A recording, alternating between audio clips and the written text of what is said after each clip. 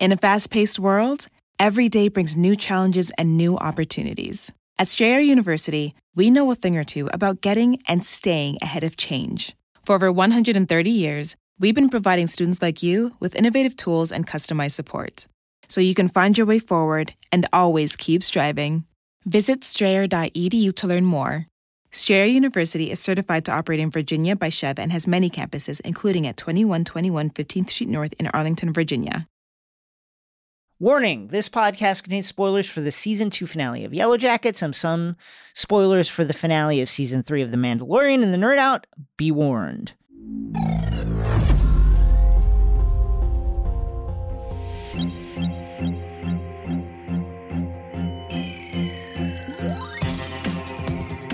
Hello, my name is Jason Concepcion. And I'm Rosie Knight. And welcome to X-Ray Vision, the Crooked Media Podcast, where we dive deep into your favorite shows, movies, comics, and pop culture. In this episode, in the airlock, you've wanted it, so we're doing it. We are doing the Yellowjackets Season 2 finale. We're going to break down all the wildest things that happened, and there were a lot of them. It's bananas, folks. It's insane. In Nerd Out, Lee offers a Moff Gideon theory from the recent finale of The Mandalorian. Coming up, Yellowjackets Season 2 finale.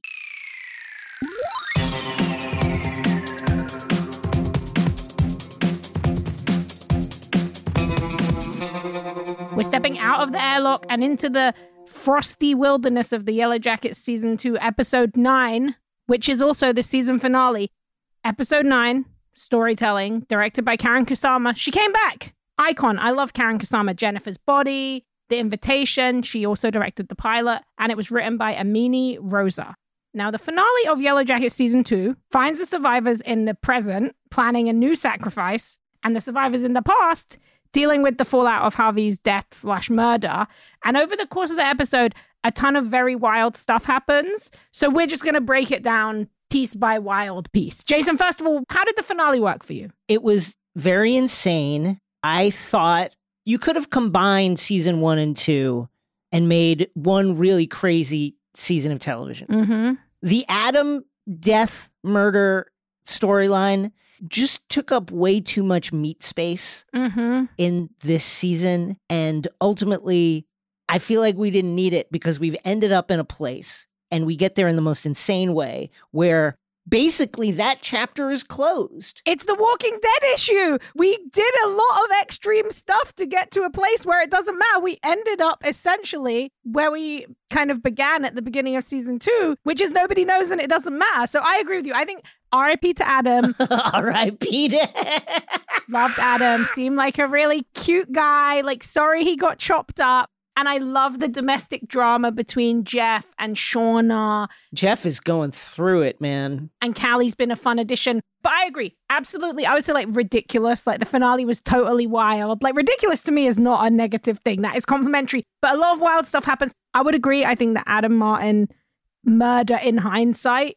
that plotline like took up too much time. We could have sewn that whole thing up in like 3 episodes. I also think, look, people get murdered all the time. And you know what? It doesn't always get solved. I'm just saying, like, that could have been a back burner plot line where we could have focused a little bit more time on the survivors. I think in small town New Jersey, you got to solve this random murder of this kind of like working artist. And I think Kevin was like, this is my path to promotion. This is my path to success. It involves people that I kind of know and have a relationship with already. I got to solve this fucking crime. In fact, I have to solve it so badly that I'm going to get one of my colleagues to seduce a teenager, and that's how I'm going to do it. Like, that's how much he wanted to solve this murder. That was absolutely illegal. I'm just saying, look, I know that maybe there are not many people around to hold the police accountable if they're doing illegal things, but I feel like Kevin was much too casual on that. So I agree with you. Him and M. Saracusa were a nightmare team who saw, Adam Martin's death so that they could, climb up the ladder of policing. Well, let's see how that worked out for them in this finale episode. I can't wait to talk about it. Okay, so in the 90s, we begin. It's the fallout of Harvey's death. Everyone's upset. Nobody wants to be eating Harvey's body, but they're all going to do it anyway. They have to do it. That's how it is in the wilderness, baby. The wilderness chose, and the first wild moment we have to talk about. So Shauna goes out, she chops up Harvey's body like she's been studying at butchery school. She is bringing that in. It looks delectable. How did she learn this? Also, that is like hard fucking work. At one point, and this made me laugh out loud, you see Javi's heart, which has been extracted from his chest cavity. Woo!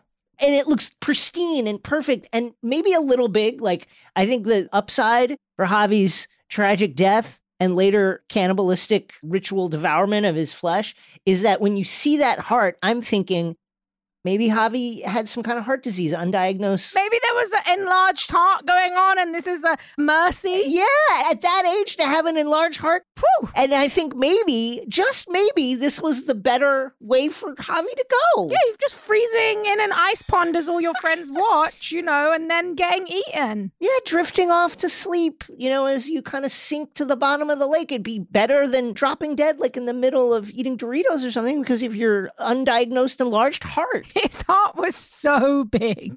It was huge. Like when they crack open your chest cavity when they're doing open heart surgery, that takes like... They need a saw! Bolt cutters and fucking saws and shit and like huge jacks and clamps and stuff. How did she do it? Prompt 1, is Shauna supernatural? Oh no, that's market moves. But I want to know that. Also, how did Shauna get so good at chopping up a body? Because I swear she's only done it to a couple of things in the woods. So what's going on there? I think she just has a passion for it. She has a real passion for dissecting human bodies. As we saw, she was very good at it. We saw the horrible images of Adam Martin's body. She's kept up with that talent.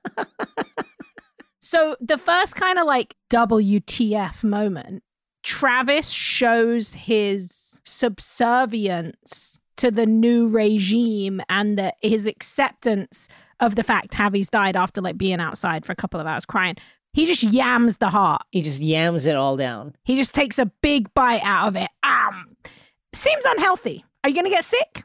I don't think you can just eat a raw human heart. Well, it was cooked, right? He ate a bite of it raw before they cooked it. God damn. That is just so savage.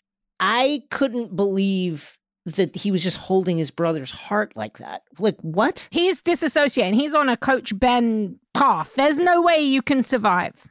If I'm going to eat people, I have to, it's the plane has crashed, we're in the woods, and we got to do it. Some people have died, maybe not my brother, but we got to do it.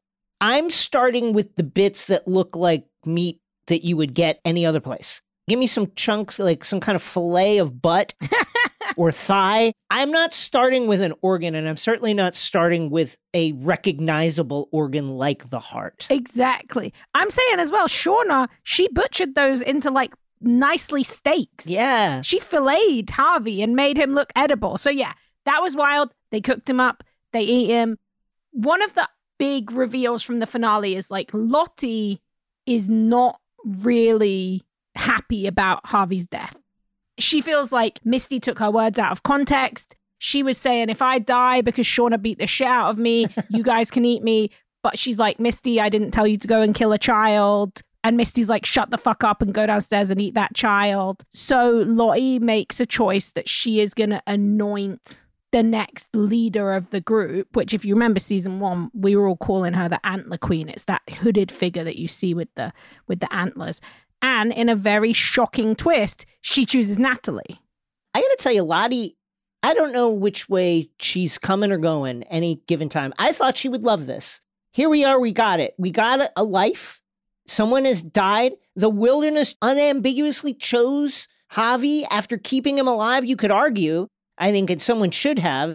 Not only did the wilderness choose him, the wilderness kept him alive for all these weeks and months, specifically to choose him at this particular time to die for us. So we could eat him. Why are you losing your nerve about this, Lottie? Jason's like, I have been here for months convincing myself I have to eat a human, and now I'm into it, and the human smells delicious. You're like, I'm not into it. What the fuck? Yeah, and now you're changing your mind.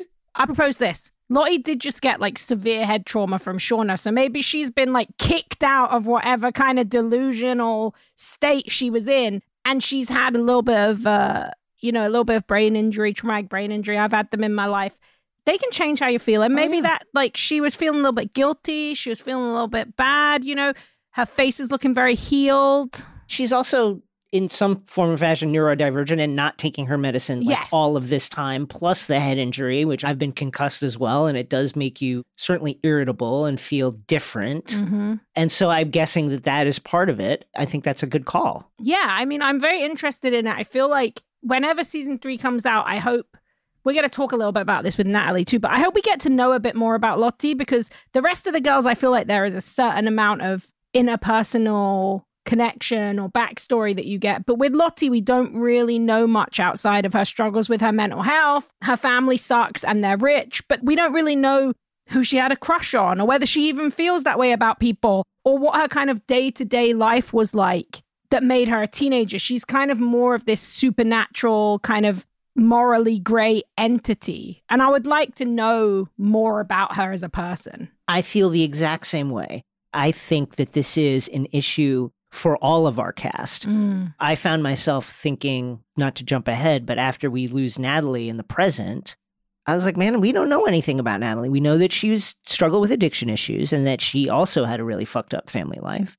And we know, that she fucked in the cabin somewhere. Mm-hmm. But other than that, we don't know much. And I was really sad when we lose her because I'm like, man, I feel like I was just getting to know her. I don't know enough about her. You're absolutely right. I think you could say all of them are that way. Yeah. This has just sparked something in my head that I was thinking a lot about. Something the first season did so well that I think made us feel like we were getting to know them. It had flashbacks a la Lost, right? Not whole episodes like Lost, but like that's how we know about Natalie's dad and how he accidentally killed himself. We didn't really get any of that. We didn't get anything about the pre-crash life apart from Coach Ben. And some of that was it was unclear whether that was imagined or real memories. I think that a little bit more of the time could have been diverted to those aspects and learning more about the girls and their lives than, wondering about what happened to Adam Martin. We know, dramatic irony, baby, we know he's dead. So I would have liked to see that because I think you're right. And I think that Lottie and Natalie, for me, feel like the characters I would have liked to know more about the most out of the kind of hierarchy. But yeah, Natalie gets chosen to be the Antler Queen. Now, I will say, the wonderful Sophie Thatcher, who plays Natalie, who I think is so brilliant, she did confirm in a Hollywood Reporter article, she is the Antler Queen now. I do not believe that this is our final Antler Queen. Lottie anoints her and says, you're the leader, and all the girls kind of go up and vow themselves to her with kind of bows, and it's quite sincere at the beginning, and then Akilah does a little kind of funny curtsy and it becomes a little bit more fun. But you can see Natalie is kind of getting drunk on being worshipped and being put on a pedestal for the first time in her life, because she's always kind of been an outsider. So I'm very interested in this because I feel like Natalie was the most logical faction in the 90s survivors. And I feel like killing her, having to choose Harvey over herself was very heartbreaking. And she felt like she actually cared about it. So I don't know how far she's going to go into the life of the cannibalist. Here's the upside for me with this. I think from this, we can kind of intuit that there will be other Antler Queens, right? Yes, I totally agree. Here's the good news. This kind of patchwork society that has created itself in the woods has figured out one of the most complex problems in governance, which is how do you pass power? They've figured it out. They've made the Antler Queen some sort of title that can be passed from person to person with very little murdering. Yeah. One person gets murdered, and just one every time. Not that bad if you look at it. Societally, not that bad for just one murder to happen with the passing of power. If you look at history, usually at least 5 murders. And then wars and all that stuff later. They've figured it out where you kill and eat one person and then you pass the title and that's it. If you guys remember, the original version of the sacrifice we saw last episode was, Natalie pulled the Queen of Hearts card, and that was the card that they would choose to sacrifice someone. But obviously now Natalie has become the Antler Queen, so that takes on a different kind of meaning, especially when, if you remember, Harvey pulled a king card. I believe it was a black king card. I can't remember exactly which one. But before Natalie dies in the present, that is the card she pulls. So I think that we can assume that from now, the Queen of Hearts card is more going to be about the Antler Queen and who is in charge of those decisions. And the King cards will be the ones where we see the people become sacrifices. Also, I do wonder if Natalie's route of being Antler Queen is going to be, let's jerky Harvey. Let's put some of that meat away. Let's just try and survive without doing any of that. And then when they run out of meat, she'll be overthrown or she'll pass the power to someone else. X-Ray Vision will be back.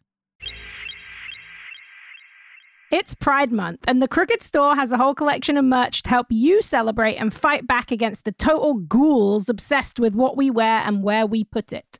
The collection has everything from tees to bags, so you can stock up. I'm not going to tell you how to celebrate Pride. That's not my job. But I will say, if you don't ruin at least one article of clothing this month, you could be doing more. So grab an extra tee. What are you doing with it? I don't know. Maybe you spill some beans on it. Maybe you sneeze. But whatever happens, you need a new t-shirt.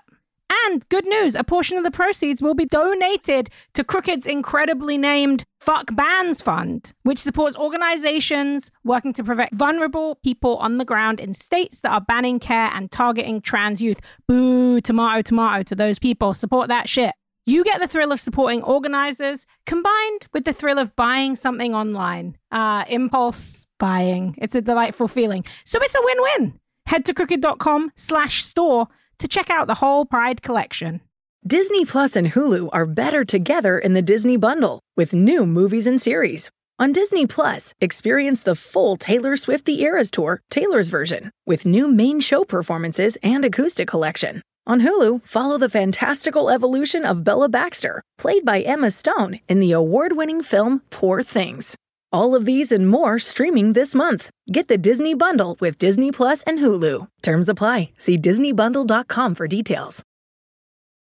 In a fast-paced world, every day brings new challenges and new opportunities. At Strayer University, we know a thing or two about getting and staying ahead of change. For over 130 years, we've been providing students like you with innovative tools and customized support, so you can find your way forward and always keep striving.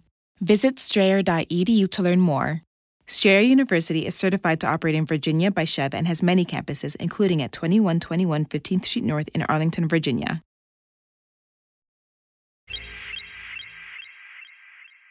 And we're back. This whole sequence really made me feel pretty strongly about our theory that there is no supernatural shit going on, right? This is just a kind of shared delusion brought on by starvation, by underlying mental illness with no medications, by being trapped in this trauma, by being trapped in this very extreme environment altogether and being dosed regularly with hallucinogenic drugs. So I think that this is just like a kind of mass delusion. That said, do they remember this? This is the biggest thing. Do they remember that event? I think that they remember, from what we see in the present, they remember that at times they sacrificed people to appease the wilderness. But we get a really interesting line that comes up in the present, which we'll get to in a minute, but where adult Lottie says, there's no it, it's just us. Right. It was always just us. Or Shauna says that, and then Lottie says, does it matter? What's the difference? And that is the same. So this episode argues, I think, that the wilderness and appeasing the wilderness was essentially a story that they told. Right. So that they didn't feel guilty about eating people. Right. I love that you brought up the idea of this shared delusion, because I think something they do really well when they shoot Sophie Thatcher as she's sitting there and everyone's kind of bowing to her, there's this almost like religious fervor in her eyes that comes over her. Like it feels like they are lost in this struggle to survive. When Lottie said, what's the difference? I wanted to be like, babe, there's a tremendous difference. Yeah. It is such an incredibly vast difference. The distance from it's us to it's something other than us is so huge because, like, y'all are killing and eating people. Yeah, and you're claiming that you're being forced to do it by a malevolent spirit, but it was actually you. That's the difference between culpability and complicity. Yeah. That's the difference between murder and manslaughter, probably. Even though the statute of limitations is long gone. There's a huge difference, Lottie. Well, I'm glad we're going to get to that in a minute as well, because I want to talk about that whole situation at Camp Green Pine, because these people need to go to therapy, every single one. But, okay, so finally, we're talking about that great shot where Sophie Thatcher is there and Natalie's like kind of taking in all this new passion and the love that her followers now have for her, realizing her power.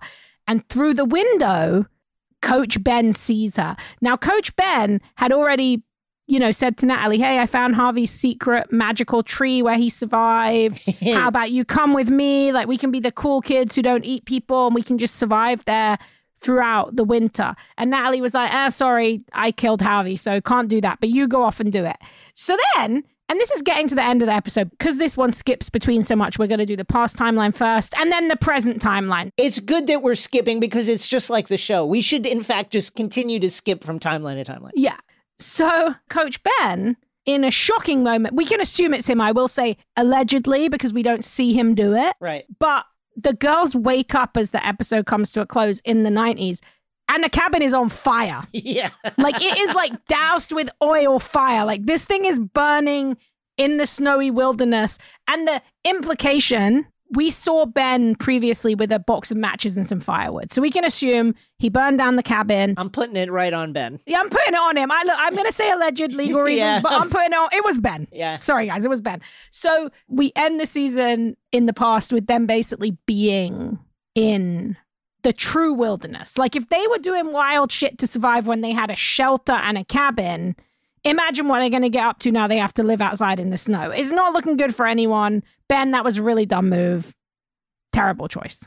Yeah, I guess this is another one of those where I'm just like, why do this? I guess because you're just sick of everything and here they are, they're about to eat another kid and you've got a place to live now, but like, you can stay in the stump, I guess, like for, like personally, you can stay in the stump. We'd been saying like, we thought maybe it was like a lot in the ye olde times, they would essentially make like store cupboards underground in like the roots of trees. And I wonder if he found something like that. So he's feeling pretty good about himself and his chances to survive. I will say, I do wonder, I think this is a stupid idea because obviously they were all able to get out. He did not barricade the door well enough and now they're going to eat you. Absolutely no question. You're getting eaten. Yeah, now they're going to find you and they're going to eat you. You told Natalie about the tree, so she's going to know where to look for you. You have created a vengeful group of teenage girls who are going to eat you. But I wonder if Ben's self-justification for it is something along the lines of like, they're all going to kill each other anyway. So this is better. Like, just kill them all and they die in the night and they die a horrible fiery death. But at least that's better than them, going around just like killing each other and eating each other for the next 6 months. I guess that was probably the thought, but then you got to barricade the door, my guy. You can't let them get out. I'm saying, like, you shouldn't be nailing some hammer and nails over the windows. You can't let them get out. You just created something terrible for yourself. Just sneak off and stay in the tree. If there are indeed stores somewhere in that tree, we saw that Javi was surviving on lots of meat. There was bones of things in there. Mm-hmm. If there is an access in that stump to food, then just fucking stay there. They're not going to find. Maybe they'll find it. Maybe they won't. But like, what a move. You didn't need to do that. Nobody is thinking straight out here in the wilderness. Nobody is.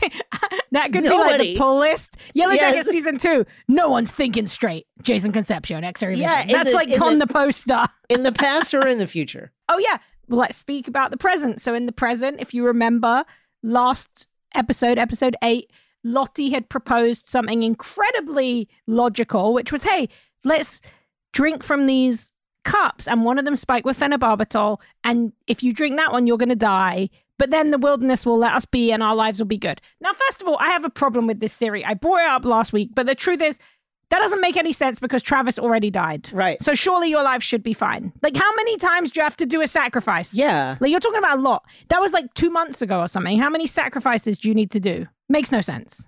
But again, I think this is a handful of mentally ill people, like, arguing about a supernatural shit that doesn't make any sense. Like, folks, we've got bodies already on the ledger. We don't need to be throwing other bodies at it. Let's put Adam in there.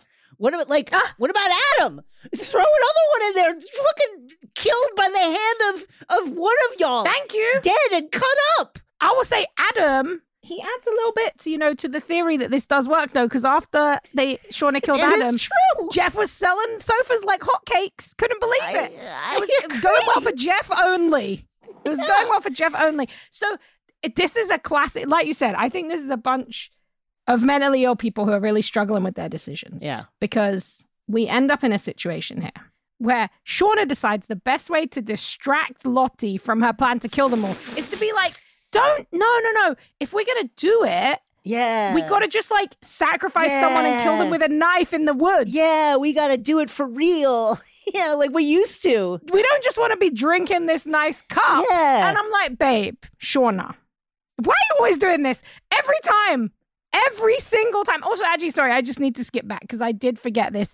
One of the best moments of this finale that I love so much that is either absolutely irrelevant and just a hilarious character moment or incredibly important and will shape the next season.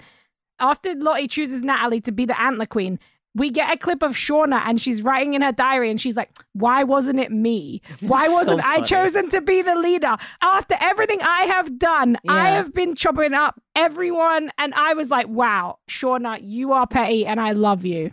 Dear Diary, do my friends hate me? ? I know that we started off on the wrong foot with me fucking my friend's boyfriend, but she's dead now. We ate her. And we've kind of patched things up in the afterlife. Like I had a long-running, multi-week delusion where I was talking to her and then I ate her ear and we're good now. But now all of a sudden I chop up Javi and all of a sudden nobody wants to choose me for Antler Queen? What the fuck? What the fuck? That was like so good. So Shauna's really channeling that energy here with this terrible choice. Yeah. So that sets off a whole series of events.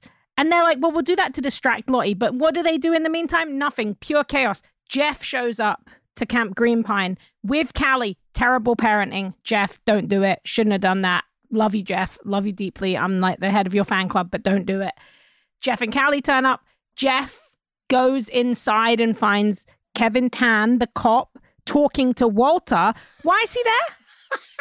This is what we call Walter Ex Machina. I love Elijah Wood. I think they're very lucky they got him for this role. He sells it for me, even when it gets outrageous. But Kevin and Walter, they're just having a friendly chat. Kevin is questioning Walter. Walter's pretending that he thinks that, the people from the Yellowjackets survival crash. They're really bad people. Why don't you have some delicious hot cocoa, Kevin Tan, while I tell you this story? Are you a detective? Oh, I love being a detective. I'm kind of a detective. I'm in part of the amateur detective community. You might have heard of us. Have you heard of us? Yeah, have you heard of us? And Jeff shows up and he's like, fuck, Kevin, you followed me here. I'm really dumb. I should have realized that was going to happen, but I didn't because I'm like a sweet himbo who just loves my wife. I'm going to false confess that I killed Adam Martin so that you leave my wife alone. It's very honorable. Kevin is clearly quite moved and upset because well, you know what? I like Jeff. I like Jeff because he is crazy. Just as crazy as Shauna. Let me say this about Jeff, who has been going through it all season and is going through it in this episode in a wonderfully unhinged performance by Warren Cole, who's like, unbelievable. Jeff is on the edge of tears this entire episode. And it must have been so emotionally grueling to film this. And I'll say this about the honorableness of his decision here. It is, I guess, but it's loyal. That's the word I should have used. It's loyal. Here's my counter. You're leaving Callie with your insane wife. I know. Like, you're the level-headed one. Like, throw her under the bus. I know. I do wonder about that. But I'm also like, maybe he's like, I'll be safer in prison from my wife and my daughter. That might be it. Yeah.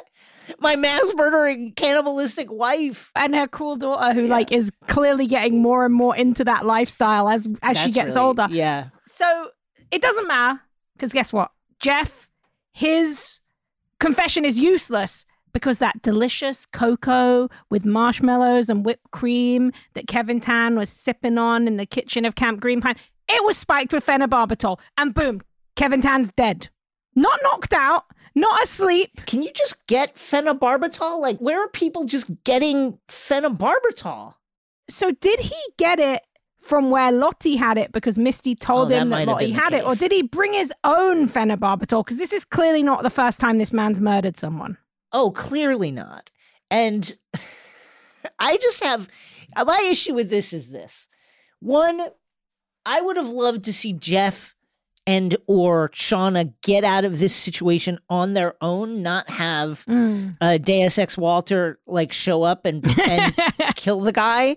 And secondarily, Walter, which is our next bullet point, then goes to M. Saracusa and is like, hey, so you're going to go along with this, that it was actually Kevin that killed Adam for this and this and this reason. I've set it up. I put up the text messages. I've got all the fake messages and stuff. Yeah, bank details, everything. I'm a billionaire. I can do whatever I want. It looks fucking good.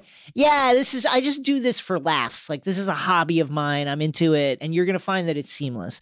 And you're going to go along with it, because if you don't go along with it, it's going to look like you did it. And oh, by the way, also you were attempting to date like a high school junior or senior as part of this. So it's going to look really, really bad for you. Why would M. Saracusa go along with it? Like, wouldn't he be like, I guess I'm going to have this murder hanging over my head for the rest of my life? I think that the argument, because we've talked about what a shithead M. Saracusa is. He really is season. A dumb man. He is the fucking worst. Yeah. I think the argument here is like Walter plays into his ego. One, he does set M. Saracusa up for the murder of Kevin Tan because he steals his gun and then just shoots Kevin 3 times. Yeah. And I think he plays into his ego and he's basically like, you can be the hero. You took him down. You found the evidence. That's right. You get that promotion that you guys had really wanted, and nobody finds out you were dating a teenager. And actually, you can go and date more teenagers and steal more information from them and manipulate them. I don't care. Yeah, have at it. Go for it. Have at it. Go crazy. So I think that's the reasoning, but it is extremely outrageous. Yeah. I feel like it tips the show into a different space. It's almost slapstick in the way it goes down. Like it's almost a comedic piece in the way he just like drops dead like a Looney Tunes character. Mm-hmm. Also, look, I don't want anyone out here reading anything into this that isn't about it yet. I'm not saying I wish Kevin Tan lived. Look, he was not doing a good job. He was a bad cop. But out of the two of them, I would rather M. Saracusa died. Like, if I was picking. I think M. Saracusa is definitely the one with the kind of like the moral gray area. Here is my headcanon for why, if indeed M. Saracusa ends up keeping the secret, why he would. I think he was a little eager to be like, hey, why don't I just take the teenage daughter of the suspect on a few dates? Mm-hmm. He was very, very eager to do that. And I do wonder if he does end up keeping the secret, if the reason isn't that, guess what? M. Saracusa, complete dirtbag. Yeah. No. I think you actually, ironically, with this headcanon, I think you actually tap into probably what the show really wants us to think, which is M. Saracusa has come up against a person in Walter who has all this information, who has all this power, who can set something like this up. How lightly would Walter have to scratch into M. Saracusa's history to find out all the terrible shit that he did? I mean, he didn't tell Kevin about that plan. He just went to a bar and hit on Callie. He wasn't undercover. He didn't have any kind of legal protections around him. I think you're right. I think he's just a total dirtbag. And it's also a self-preservation thing as well as an ego thing. Speaking of Callie almost kills M. Saracusa. I would have absolutely loved to see it. She also would have helped Walter out. She was ready to commit a murder. She had that gun and she was like, boom, I'm just going to shoot this fucking guy. But Walter drew him away with a hilarious mobile phone trick. Poor Jeff, almost crying watching him doing this, setting up a killer. X-Ray Vision will be back. Disney Plus and Hulu are better together in the Disney Bundle with new movies and series. On Disney Plus, experience the full Taylor Swift The Eras Tour, Taylor's version, with new main show performances and acoustic collection. On Hulu, follow the fantastical evolution of Bella Baxter, played by Emma Stone in the award-winning film Poor Things. All of these and more streaming this month. Get the Disney Bundle with Disney Plus and Hulu. Terms apply. See DisneyBundle.com for details. In a fast-paced world, every day brings new challenges and new opportunities. At Strayer University, we know a thing or two about getting and staying ahead of change. For over 130 years, we've been providing students like you with innovative tools and customized support, so you can find your way forward and always keep striving. Visit strayer.edu to learn more. Strayer University is certified to operate in Virginia by Chev and has many campuses, including at 2121 15th Street North in Arlington, Virginia.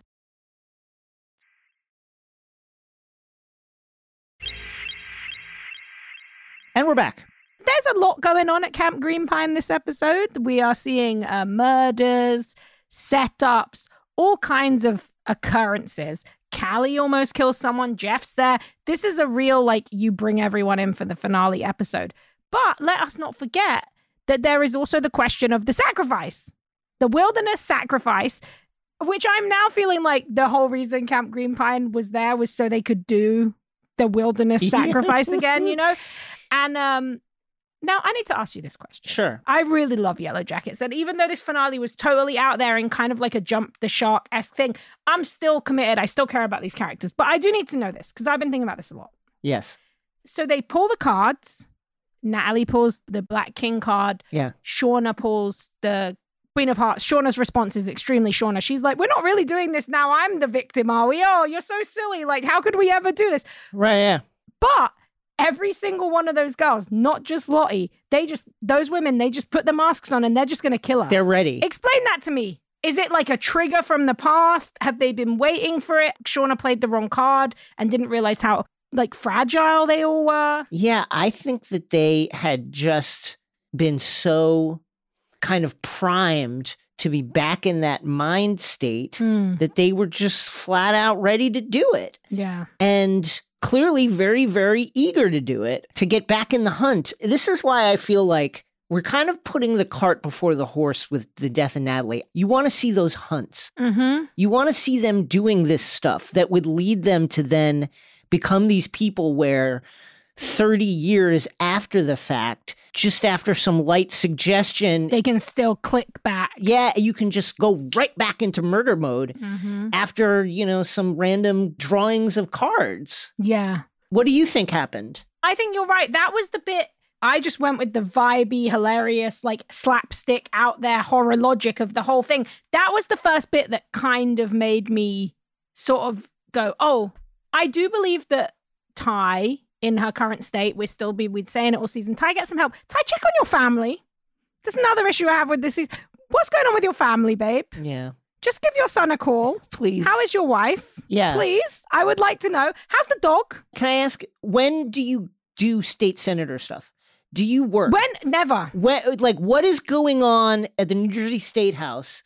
And has government ground to a halt?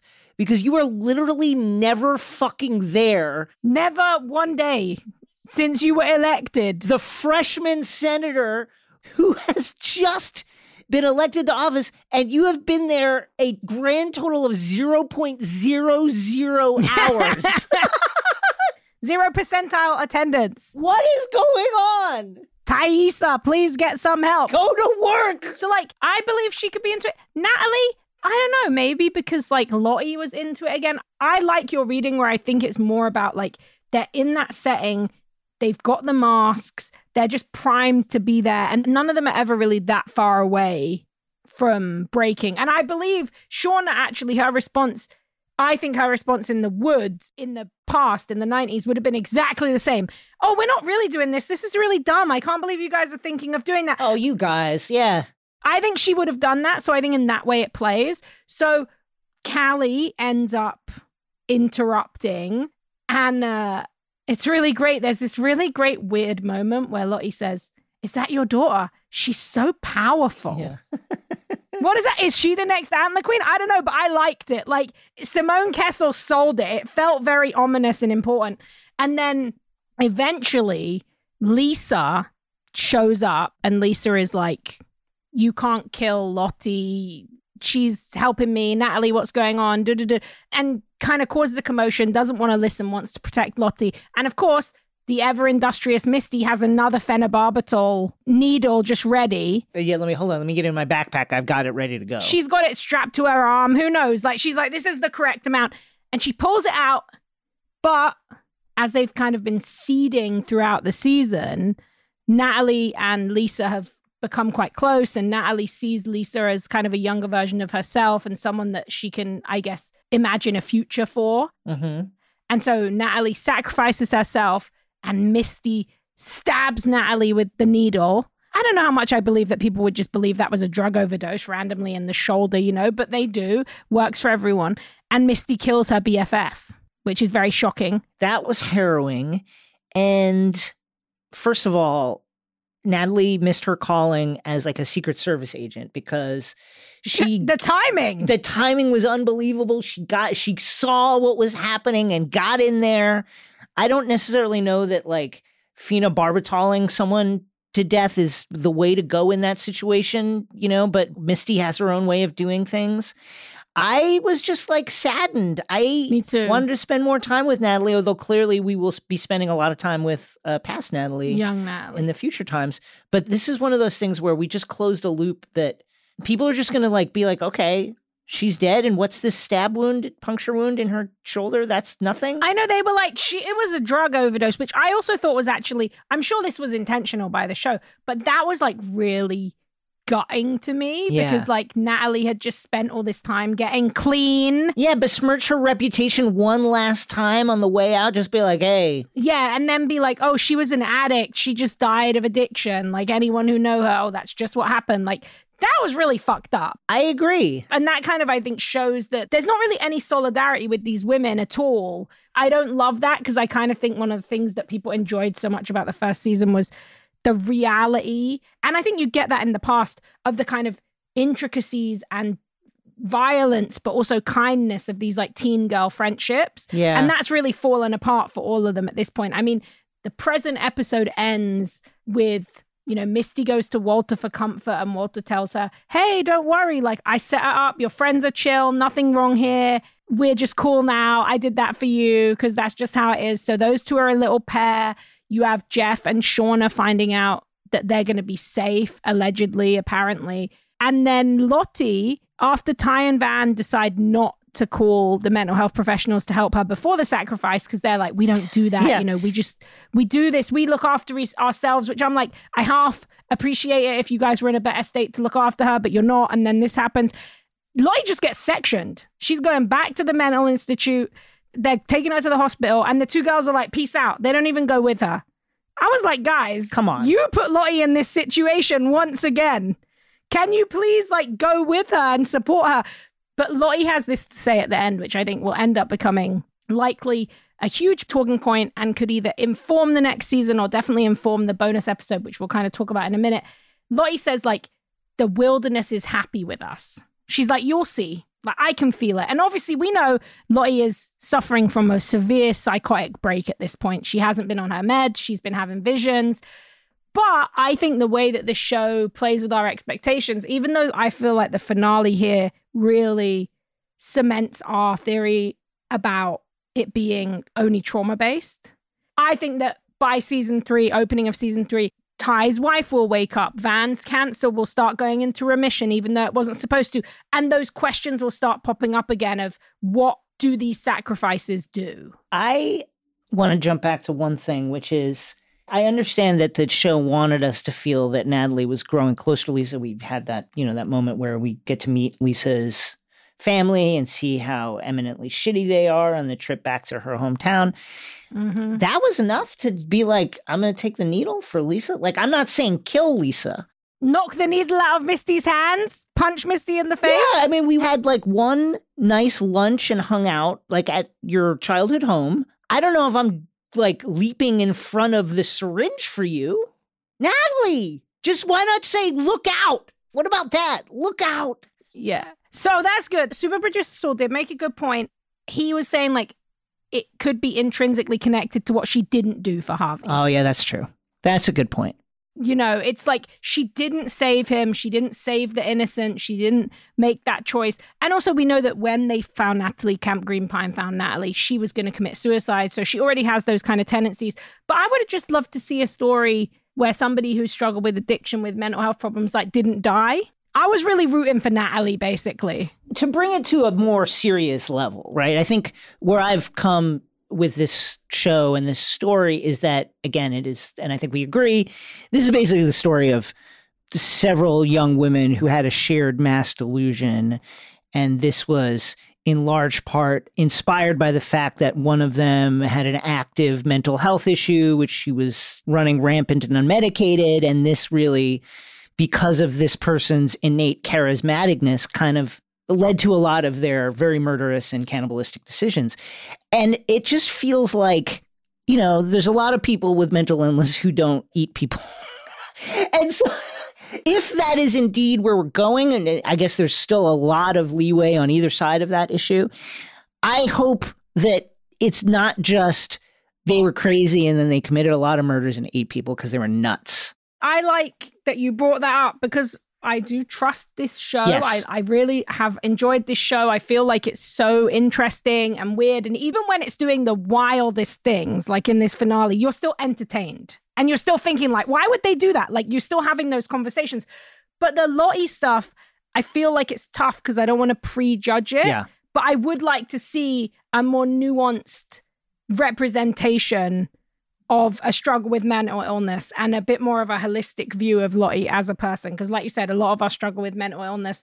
We don't eat people, but a lot of us don't crash into the woods. That's true. Just saying. But a lot of people, I think that you raise a very good point. And I hope the mental health issue isn't essentially like a MacGuffin or like a Deus Ex Machina. Also, speaking of Deus Ex Machina, before we get on to the final bonus episode story, what do you think is going to happen with Misty and Walter? Are they going to go on like a road trip together? They are the same person. You could argue that they are too much the same person.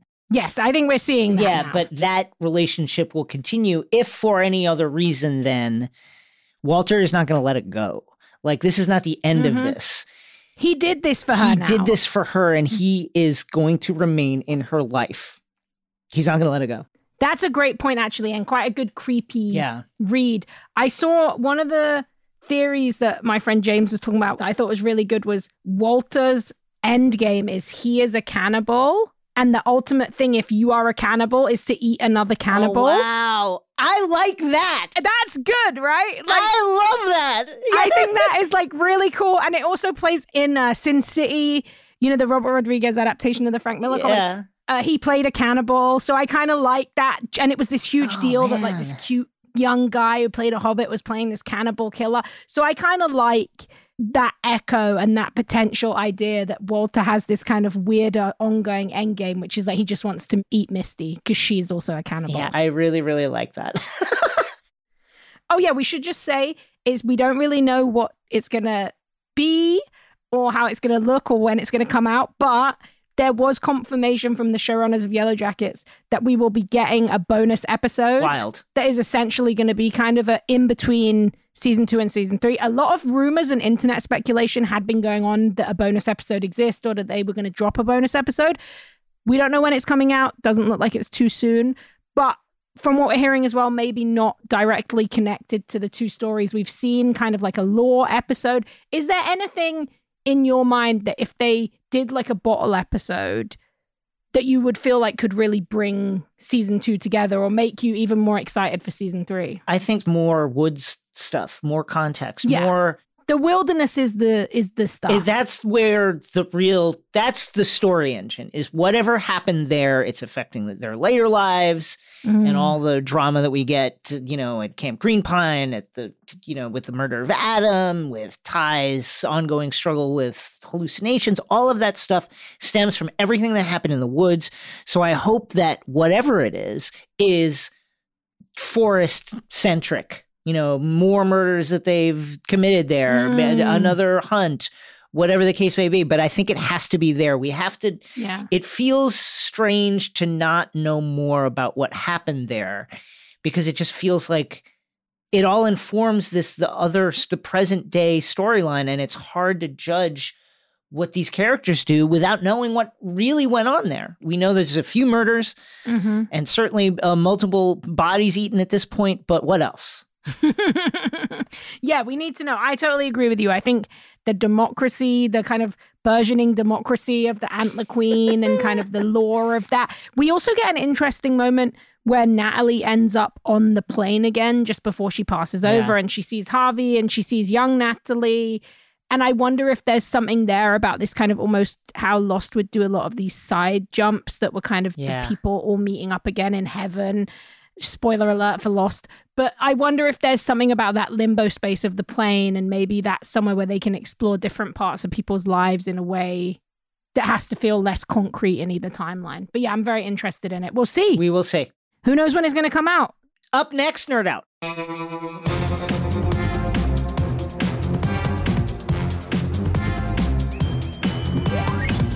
In today's Nerd Out, where you tell us what you love and why, or a theory that you're excited to share, Lee shares a mustache theory on Moff Gideon. Now, this is actually, I think it's right. I'm just going to say, I'm just putting it out there first. Okay. Before we even get in, I think this is right. Lee, first of all, presages his theory by saying that it's not entirely his theory. He's seen stuff to this effect online. But the gist of the theory is this, quote, Moff Gideon's lack of a mustache this season from The Mandalorian was actually due to the fact that we were watching a clone the entire time. Dun, dun, dun. Instead of the mustache Moff Gideon we see in seasons 1 and 2, we actually see a de-mustache Gideon who mirrors the clones in the tanks that Mando destroys. Thus, the real Moff is off somewhere kicking up his Imperial boots and eating travel biscuits. Far more basic theory. Here's his Lee's more basic theory.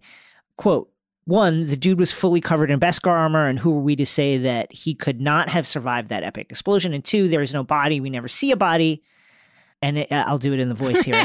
I'm asking Mike, where's the body? Because if we don't see a body, Mike, I'm just saying, we all know if there's no body, he might not be and probably isn't dead. So, Mike, what do you think? There's no body. I'll take my hands off the air. I will say I like this theory for the simple fact that, like, not having a mustache, changing bits of costume, those aren't accidental things. No. Those are very purposeful decisions. And whether it's a clone or not, I don't know. But it's clear that they want us to think that maybe that's not the same guy. I think that you are right. And I think that Lee makes a great point here. Not only by sharing this theory, I appreciate you crediting that someone else came up with it. That's very nice of you. And I think that the mustache theory holds up. Because look, if it had just been that the brilliant actor who plays Moff Gideon no longer had a mustache, right? They could have used a fake mustache. Or, as we saw in the acclaimed movie Justice League, they could have CG'd a mustache on. They could have taken it off. You know, there's many different ways to add a mustache. Now, it could be the case that Giancarlo Esposito was only on set for 3 days, and right after that, he had to go do another thing where he had a clean-shaven face or what have you. I'll say 2 things. One, it's not a tremendously bushy mustache. I'm saying.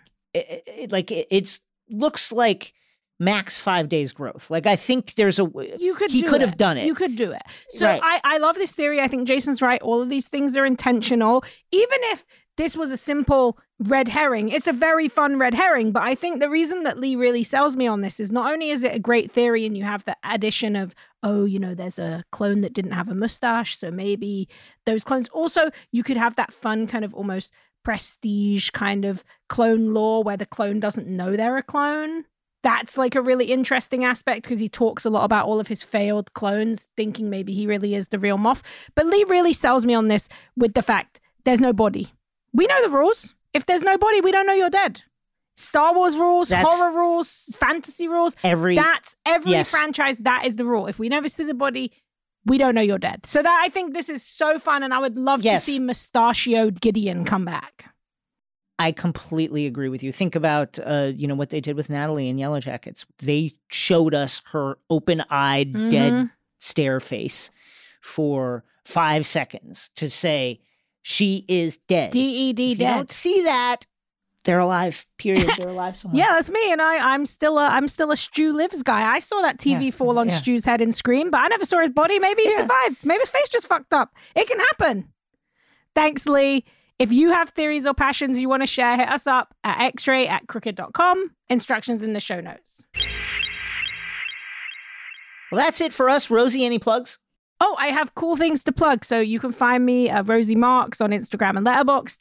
And if you are in the LA area and not the South Bay, I know I usually promote things in the South Bay, but on June 10th, Saturday, June 10th, me and Nick Marino will be doing a signing at TFAR, which is the comic book shop on Universal City Walk. So if you're in the Valley and you want to come say hi to us, it's a really cool shop owned by Dark Horse Comics, and we'll be there signing a bunch of Godzilla stuff, so come and see us there. And if you're in SGV, like San Gabriel Valley area, me, Nick, a couple of our friends, Mark, Nate, we're doing a Spider-Verse-inspired art show at the really great comic shop, Nostalgic Comics, awesome. and I made a Hobie Brown fan art piece, which I'll share on my socials, but if you want to see it in person, you can go there and you can support a really great shop.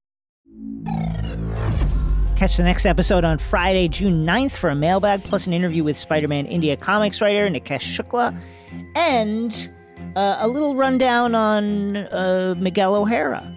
Spider-Man 2099, the, spoiler, antagonist? The villain, kind of, from Spider-Man Across the Spider-Verse. And in some sad news, X-Ray Vision is taking a mini summer vacation. Not sad for us because we need a break, but maybe sad if you like listening to the show. There will be no episodes next week on both June 14th and June 16th, and we will be back on June 21st. If you want to watch us until then while you miss us, subscribe on YouTube. You can see full episodes of the show and check out the Discord to hang out and meet cool people who listen to the show, who love all kinds of cool stuff, from superheroes to Survivor and to sports and all kinds of rad things. And me and Jason are there too. Yay! 5-star ratings, 5-star reviews. We need them. We got to have them. You got to give them to us. Here's one from NC Flaw. Truly the best listen. I love X-Ray Vision. I've wanted to get into comics for a long time, but was never sure where to start. Jason and Rosie provide excellent recommendations in a way that is inclusive of comics newbies and experts alike. The banter between Jason and Rosie is the best. I can't recommend this podcast enough. Thank you, NC Flaw. Thank you. See you next time. Bye. X-Ray Vision is a Crooked Media production. The show is produced by Chris Lord and Saul Rubin and executive produced by me, Jason Concepcion. Our editing and sound design is by Vasilis Fotopoulos. Video production by Dylan Villanueva and Rachel Gajewski. Social media by Ewa Okalati and Caroline Dunphy. Thank you to Brian Vasquez for our theme music.